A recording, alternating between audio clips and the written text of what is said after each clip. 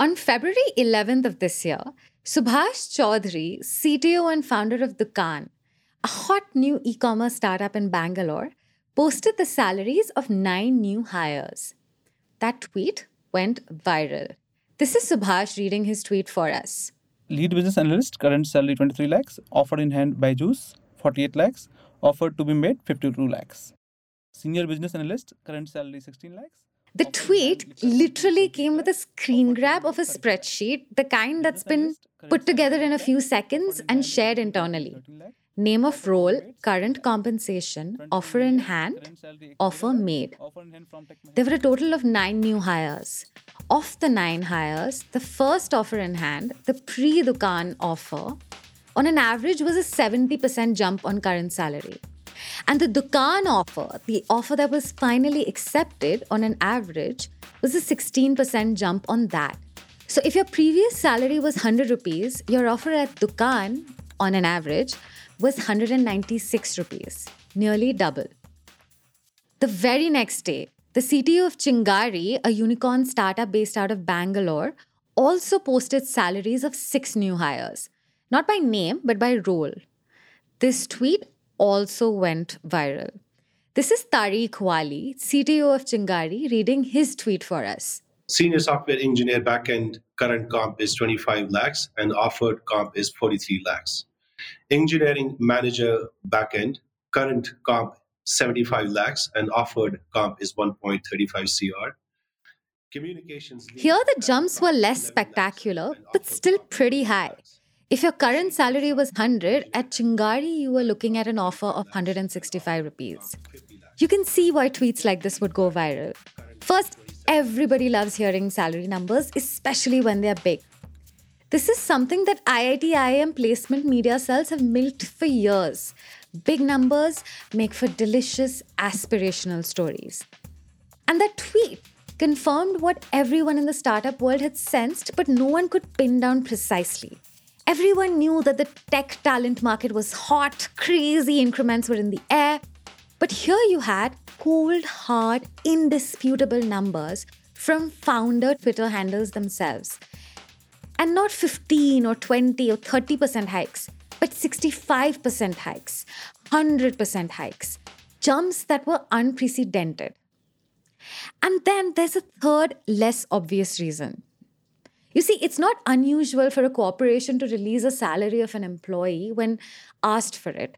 The SEBI requires that the salaries of top 10 professionals of a publicly listed company are made public. Salaries of government officials are public. Many, but not all, job listings carry a salary range of some kind. Out in the West, states like California, Colorado, Rhode Island, Washington, and the United States are passing laws to make salary ranges known to public. The European Parliament is looking to pass a law along these lines as well because they believe that this will make salaries more equitable. In the US, some businesses like Buffer are putting out their numbers as a practice in pay transparency. Microsoft in June announced that they were going to make salary bands public for the same reason. Here in India, we tell our salaries when we need to. In a matrimonial ad or on a scholarship application. Sometimes we give salary slips and offer letters when a new employer asks. But in all of these instances, salaries are disclosed when asked for or published systematically as a policy for ethical and legal reasons. But it is rare for us to release our salaries in ordinary circumstance. For most of us, the salary is a private, confidential contract between employer and employee. Our salaries are the one part of our jobs that are shrouded in secrecy.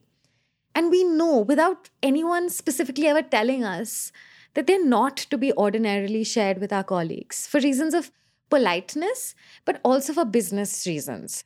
We like our salaries private. But here you have two businesses, unsolicited, of their own volition, breaking that unspoken cardinal rule. This is Cost to Company, Ken's weekly podcast about work. We tell you what's happening in your workplace before you hear it on Slack. I'm your host, Sneha, and in this, our pilot episode of CTC, we will explore why these tweets were posted and what happens when you break this cardinal rule of business. We will see what this experiment, the publishing of a salary, does to a business. Does it, in fact, make salaries more fair and equitable? And is the relationship between employee and employer, bound by goodwill and a confidential fiduciary contract, changed for good?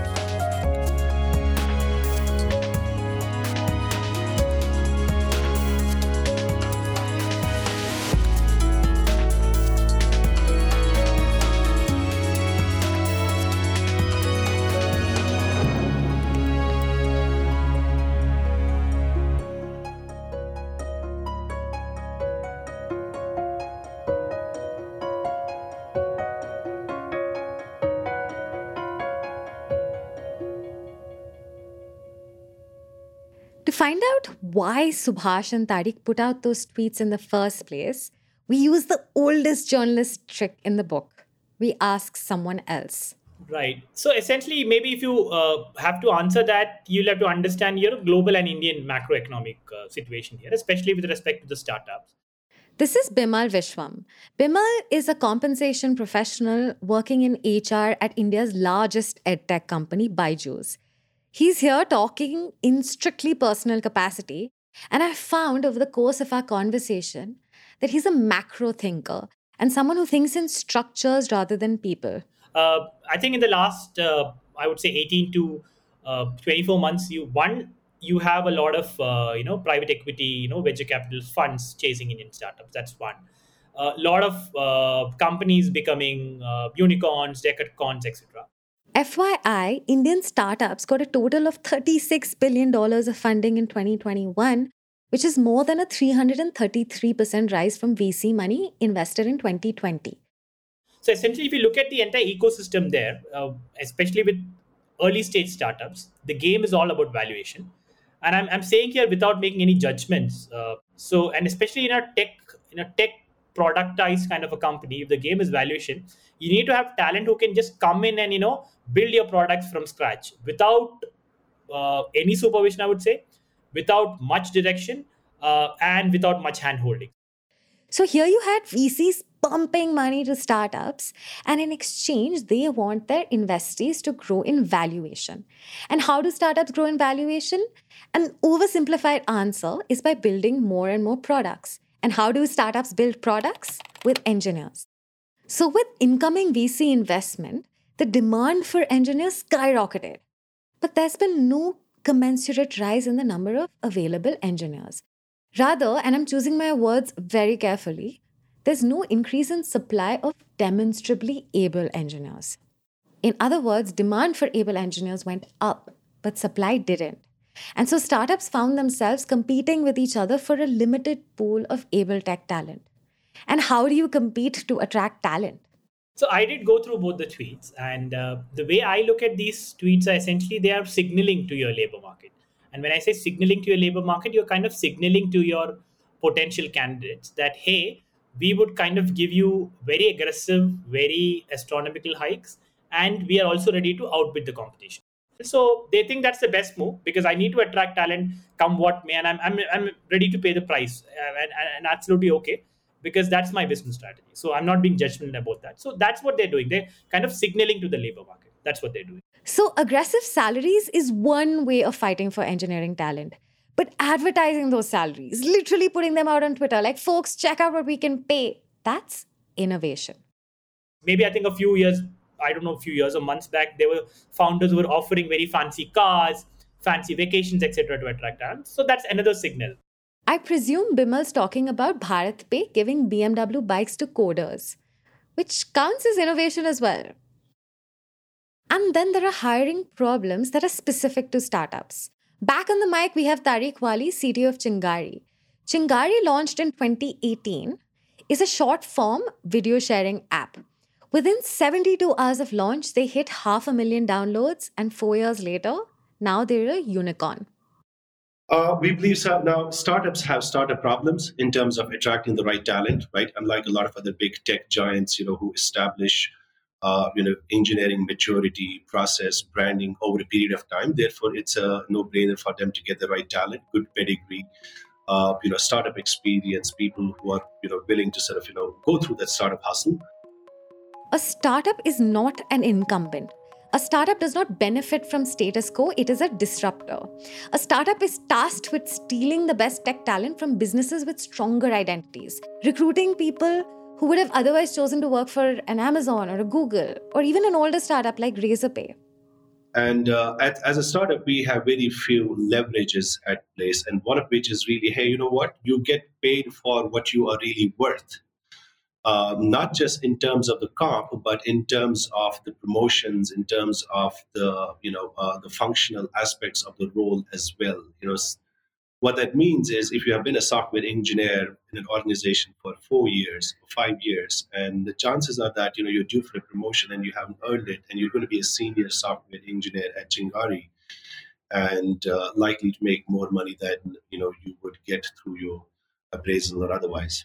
The tweets were Tariq and Subhash saying, "We know that there are lots of cool businesses to work for, but ours is cool and can pay you more." And to drive that point home, they took to the most accessible tool available to them, Twitter. This isn't just hiring, this is guerrilla hiring. The market that we are seeing right now is not the market that we had 6 months back or even 1 year back. I have hired people, good front-end engineers for 10 lakhs as well. That was the market 1.5 years back. Recently, I've hired an intern at 18 lakh salary and 10 lakh rupees a joining bonus. The founder paying an intern a 10 lakh rupee joining bonus is Subhash Chaudhary of Dukaan. Dukaan is an e-commerce startup that builds storefronts and logistics systems for Kirana stores and D2C brands. The last known public valuation is $71 million in 2021. It's grown both in products and scope since.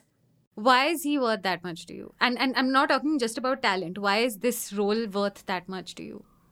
Because the thing that we do, right, the core technology that we built, right, he is a core contributor in that technology. He understands that technology more than anyone else. He's one of the core guys in that technology itself. He works with the team who builds that technology, which we use. If I can get him, he knows a lot more about those things than we do internally. If I can just get someone on, let's say, consultancy basis to do that, it will cost me more. Subhash says that if he were to hire consultants to help with the same skill, it would cost over $200,000 for a part-time consultant. But here he gets the same skills in a full-time intern. So is that intern not worth a 10 lakh rupee joining bonus? So if I can get someone who similar to those guys, why not? I can pay him. That's okay. But this is similar. It would have costed me anyway. Plus the kind of cost that you can have when you build the wrong thing, that you can't put a really dollar value, right? To sum it up, here it is. At the time of the tweet posting, startups and companies were facing the problem of plenty on one side versus the problem of scarcity on the other. Plentyhood of capital, cheap and voluminous amounts of cash. But tech talent, independent, self-motivated, capable, ready tech talent, that was in shortfall. That was the limiting factor. So startups were working almost like platforms. On one side, they were luring engineers and product folks with abundance of cash, BMWs, joining bonuses, loud auctions and announcements on Twitter.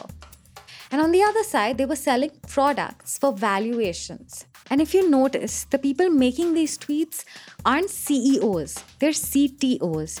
They're people tasked with hiring tech talent, the number one priority for a tech business.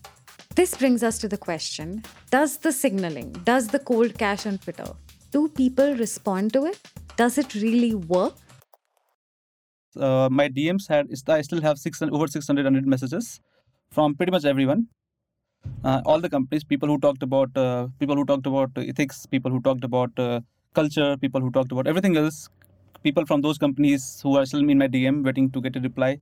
Short answer, the tweet brought in applicants, hundreds of candidates. It turns out, waiving salaries can get you attention when you need it.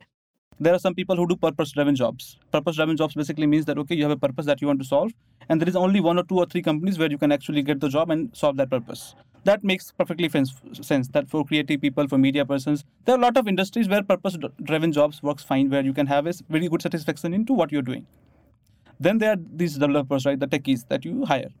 These people have a very specific goal, a very specific task to do. There is still a purpose, but there is no so much that, okay, they will devote their entire life for that. If they can get better money for that, they will probably think twice.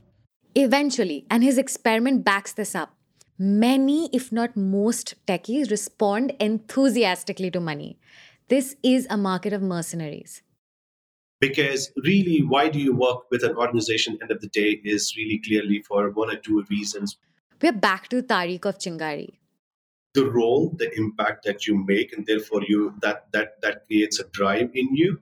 The second is really how well you are compensated, right? Now, comp and ben is a function of many things, right? It's a function of employee benefits and policies and flexible work hours and whatnot, right? Compensation is a major part of it. Incentive is a major part of it, and we just happen to kind of press that button a little bit and say, hey, you know what, we're going to pay you well. This brings us to an inflection point in the episode. We've kind of figured out why the tweets were posted.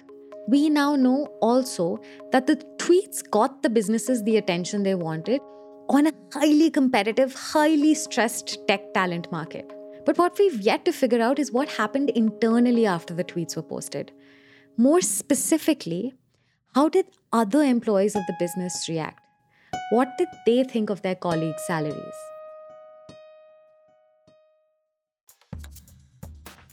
The year is 2015.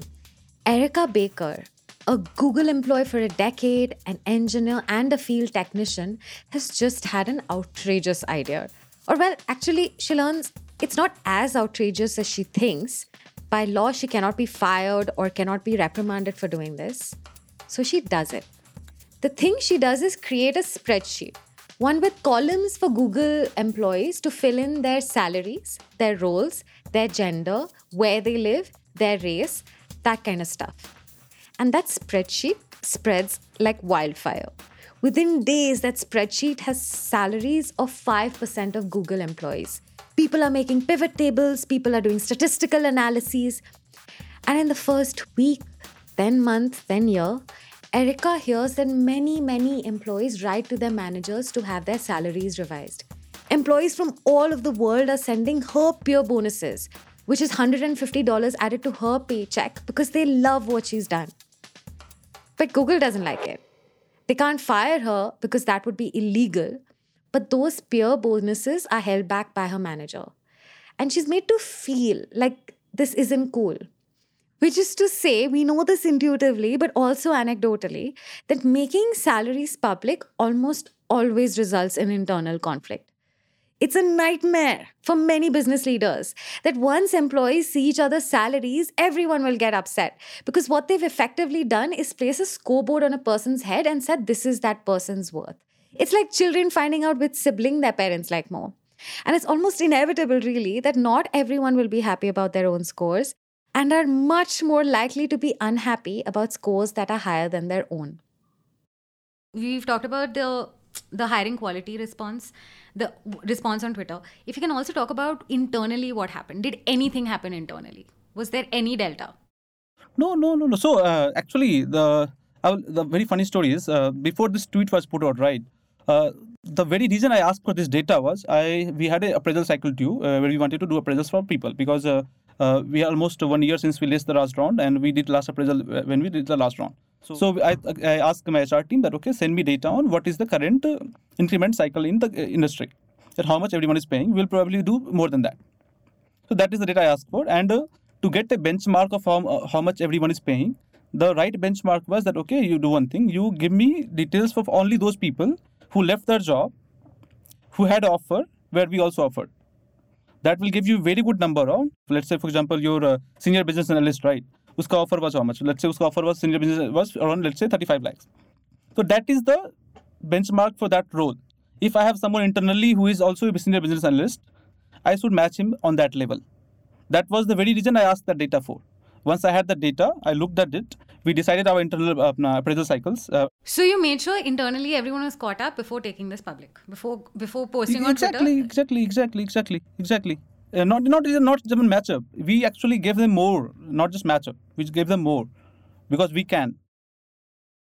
Subhas says he didn't see any internal conflict because internally he made sure everyone was up to the same standard. They'd applied some principle of pay parity, which in this case was figuring out the market value of a role, and were already paying everyone equitably at that level or above. I posed the same question to Tariq of Chingari. If I may pull you back a little bit to, did it in any way affect team morale internally? No, not Not at at all. all. Not at all. Not Is at there all. anyone who came to you and said, "Hey, boss, if that guy's getting this, what's up with me?" Mm, no, because at Chingari, we do apply the right sort of a lens in terms of what we pay and who we pay and sort of, at what levels they come in. So therefore, everyone goes through that What do you process. mean, right lens? Like, This is a function of really ensuring that you do the salary correction, right? And salary correction, and basically you pay people. One is there's a skill and craft, right? So that's a tech part of it in terms of you knowing the functional requirements, right? You match the skill and requirement, right? The craft. The second is also based on how smart you are and the potential that you have. this is where we accidentally chance upon something seriously cool, an experiment that yielded interesting results. Subhash and Tariq wanted to publish salaries on Twitter to lure talent. And the gamut worked. Both of them received lots of candidate interest.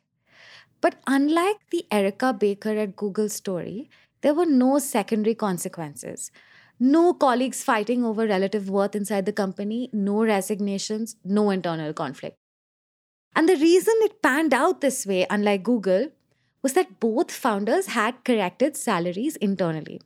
Subhash made sure everyone was brought up to market. Tariq ensured everyone got paid what they're worth in terms of skill, craft, smarts, and potential. Corrections were made to pay everyone fairly. And this, dear listeners, is otherwise known as pay equity. And what the Subhash and Tariq experiment tells us is that pay equity and pay transparency, which is just putting out salaries in public, are intrinsically linked. First, from talking to women over the course of this episode, we found that every woman we spoke to presumes, and the default presumption is that we are making less money than men who are doing the same job. We are making Right. less money than men who are doing a lesser job. We are making less money than men who are doing much, much less. Yeah. First of all, is I know that it's a tough question, but in Yeah. your experience as an HR professional and an HR compensation professional, is it fair that women have these insecurities? I think it's absolutely fair that, I'll also validate the perception. I think it's true. It's true. This is Bimal Vishwam from Byju's, who I will remind our listeners is speaking strictly in personal capacity.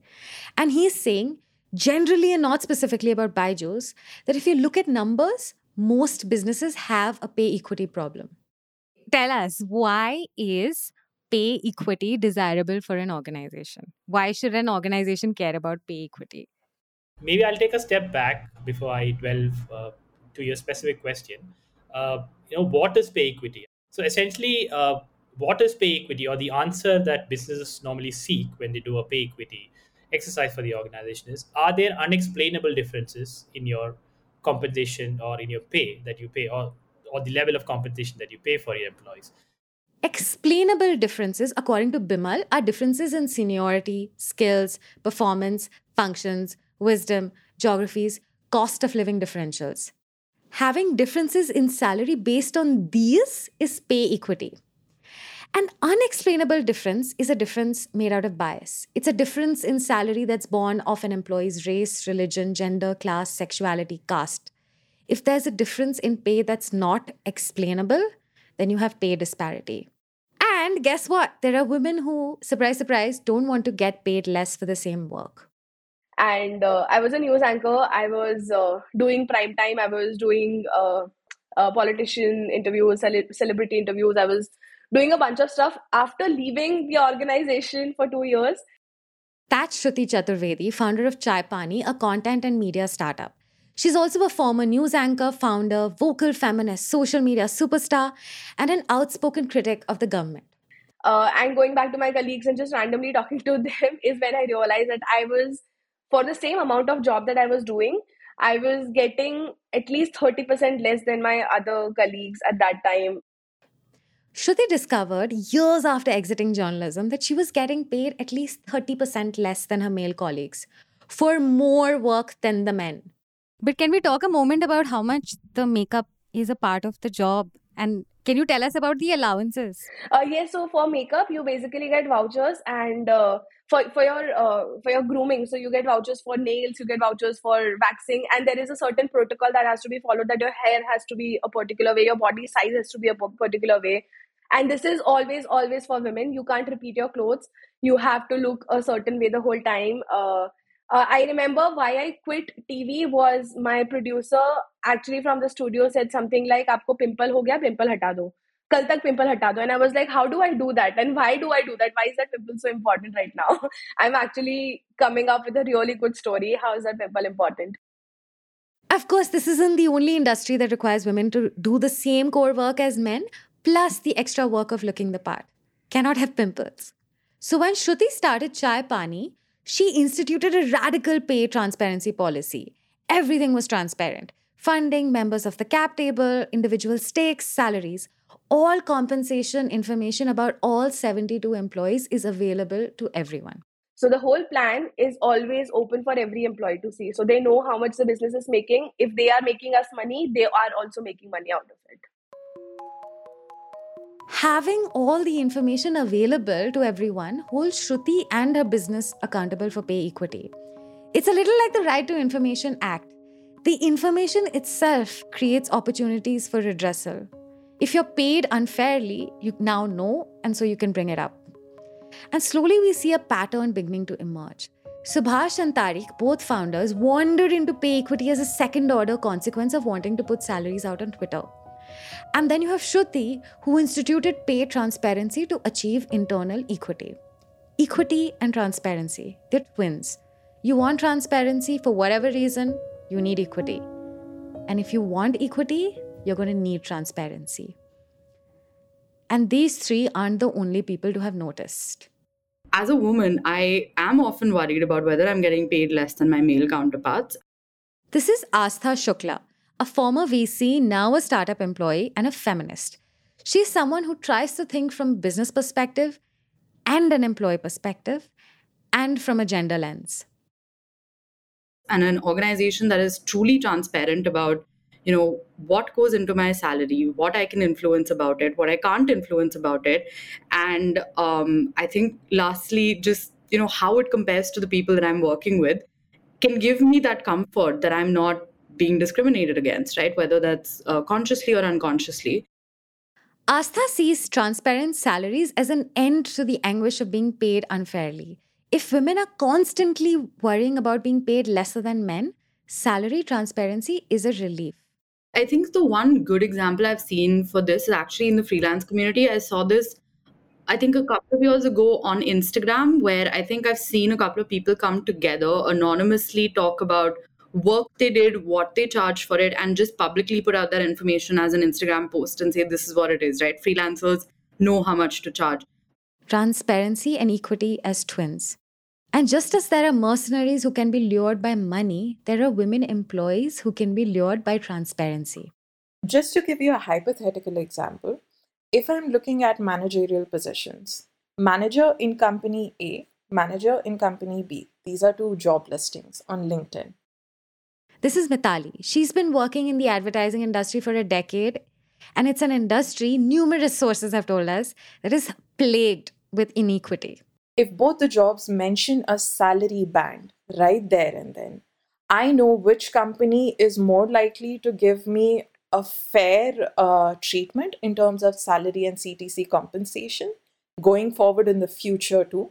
Which company can also be more fair in terms of giving me the right opportunities, and which company is going to give me fair in terms of KPIs and metrics when it comes to evaluating my performance. But the second thing that any company, or rather it should be a norm that there should be an open space, a safe space to have these conversations with the management in the first place. Nowadays, what happens if I do go up to someone in HR or the senior management with this problem, that why am I being paid 50% less for the same work that my peer is doing? They're going to shut me down. They're going to say, oh, we do not discuss other salaries over here. So at least those conversation safe spaces need to be there within companies. So it isn't just big numbers that lure employees. Sometimes the fact of putting out salaries in public, this commitment to transparency itself can bring in talent. Talent that doesn't want to worry at night that they're being paid unfairly. Talent that wants to have difficult conversations in open spaces in the interest of justice.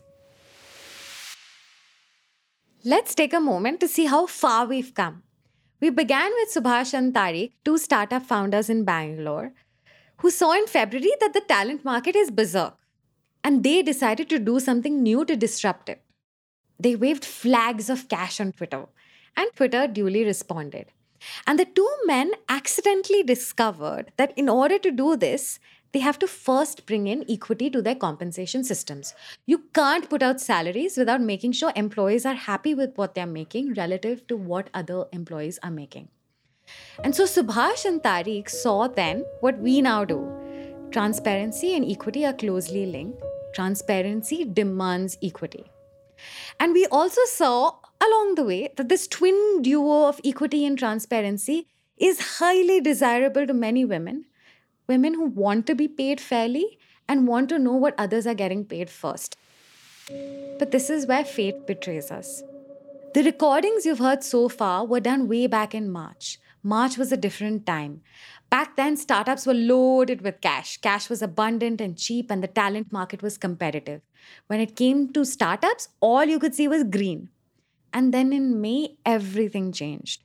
Markets collapsed globally. The same startups that were giving unprecedented hikes were laying off employees in the hundreds. Overnight valuation mattered less, survival more. The rules of recruitment in March no longer applied in June. Hi, Subhash. We are recording this on June 21st, 4 months after the original interview. Subhash, how has the market changed since? Of course. So we all have seen, right, that on Twitter, every VC in town is trying to tell you that, bro, runway extend kar lo, sab fata hua hai, market fata hua hai. What Subhash just said was market fata hua hai. That is, the market is So broken. things has been slowed down a lot in the market. I speak with a lot of engineering managers, even CTOs, and all of them had either slowed down or not actively hiring, that aggressively hiring. Even I have a With this new market and hiring slowing, have your hiring strategies also changed? Do you see yourself putting tweets of salaries out on Twitter now? So that time, the competitive offers people were giving, that was a lot. This was a neck to neck competition that time. Right now, I don't see that many competitive offers being thrown at the candidates that we actually interview for. Okay, so the thing that set this conversation off in the first place, that thing is no longer happening. That specific innovation, putting out salaries on Twitter as a look at how much I can pay you, evolved in a cash rich market. But this is no longer a cash rich market. There's no more auctioning talent on Twitter. And if there's no Twitter signaling, is there any incentive to equity? Why would Subhash and Tariq, who are tasked with keeping businesses growing through what many think is a recession, why would they right now care about equity? Now, then coming back to your specific question, why is pay equity desirable? We're back to Bimal from Byju's. Look at it from an economic perspective. You're also trying to say that similar worth of roles are being paid similarly. That essentially means that you are at a lesser risk of losing talent because they are paid significantly low. You're also kind of scrutinizing your employee population. Are people paid significantly higher because of any of these unexplainable reasons? So if someone is not performing at best, someone is not coming up with those niche talent, if you're paying that person significantly high, then obviously that's a cost to the business. And let's face it, whether or not you put out salaries formally, they make their way to us on drunk nights with colleagues and at the water cooler. A glaring inequity can very easily become a productivity problem, an engagement problem, an attrition problem. And if you're also paying a certain demographic higher than what they're worth, why? Why would you do that? Why would you spend more than you need to? So equity is desirable, and not just for women, but in the interest of keeping conflict low, attrition high, and to cut inflated salaries. Lucky for us, Bimal has good news. He posits that there are ways to get into equity even if market conditions change. There are ways to get to equity without transparency. you would also see a very strong correlation between women representation and pay inequity. We'll see a very strong correlation. And organizations which have kind of committed themselves to increasing diversity for sure would have committed themselves for pay equity as well, because otherwise they obviously can't meet their business objectives. You're making a beautiful and very important point. So you're saying for a woman who wants pay equity, who doesn't want to feel screwed over, choose organizations that have more women. Is that sort of what you're saying? Choose organizations where more women, or even choose organizations who have a strong commitment towards Diversity is a proven way to equity. If you have an office with lots of women in management role, it's going to be pretty hard to systematically pay them less than women. More minorities has been found to improve equity. To start with, even if you don't have significant, at least start working with companies which then have significantly committed over the years to increase their representation, have, I would say, affirmative actions to basically increase your representation. Then it not just impacts your pay, then it impacts your work culture. It's a more diverse place. Then it kind of also impacts or reduces a lot of unconscious bias that people have. You'll be very surprised, a lot of male managers still have a lot of conscious and unconscious bias about hiring women in workplace. There's also some micro stuff. And ask your management questions. There is absolutely no taboo. Ask your management questions on how has my pay been decided, how has my performance been, how have you related that to this. And here's the big one. At the time of hiring, don't reveal your previous salary. Now, when you look at past salary, what you're trying to do is you're kind of inheriting pay equity into your organizations. You're bringing in pay equity into your organizations. So if you're a certain class of people who have been paid historically low levels, so whatever be reasons, if I may take an example, maybe returning mothers, or people taking breaks in their work, they're coming back. Then, and if you're using past salary as like a as an input to decide their current compensation, then you're obviously inheriting pay equity. An Indian economy growing at 8% can't catch up with a US economy growing at 1%. The difference itself is growing exponentially, and this is the root cause of most inequity. And if you're a business, so you need to do a proper statistical analysis of your compensation data and your compensation history to showcase either to your internal stakeholders there's no pay inequity, and to your external stakeholders that there is no pay inequity. Look at the data, run regressions, look for differences that are unexplainable. So, see, the point is there is good business. Yeah, good business people will absolutely understand, and people who have not really understood that has had negative impact on their business in one way or the other. They're definitely, if not in the short run, in the long run, maybe in the form of labor strife, maybe in the form of higher attrition, maybe in the form of even untoward incidents, a lot of aspects actually. So all those things kind of have just, yeah. With or without Twitter, Bimal thinks pay equity is good for business. And we didn't even discuss ethics once.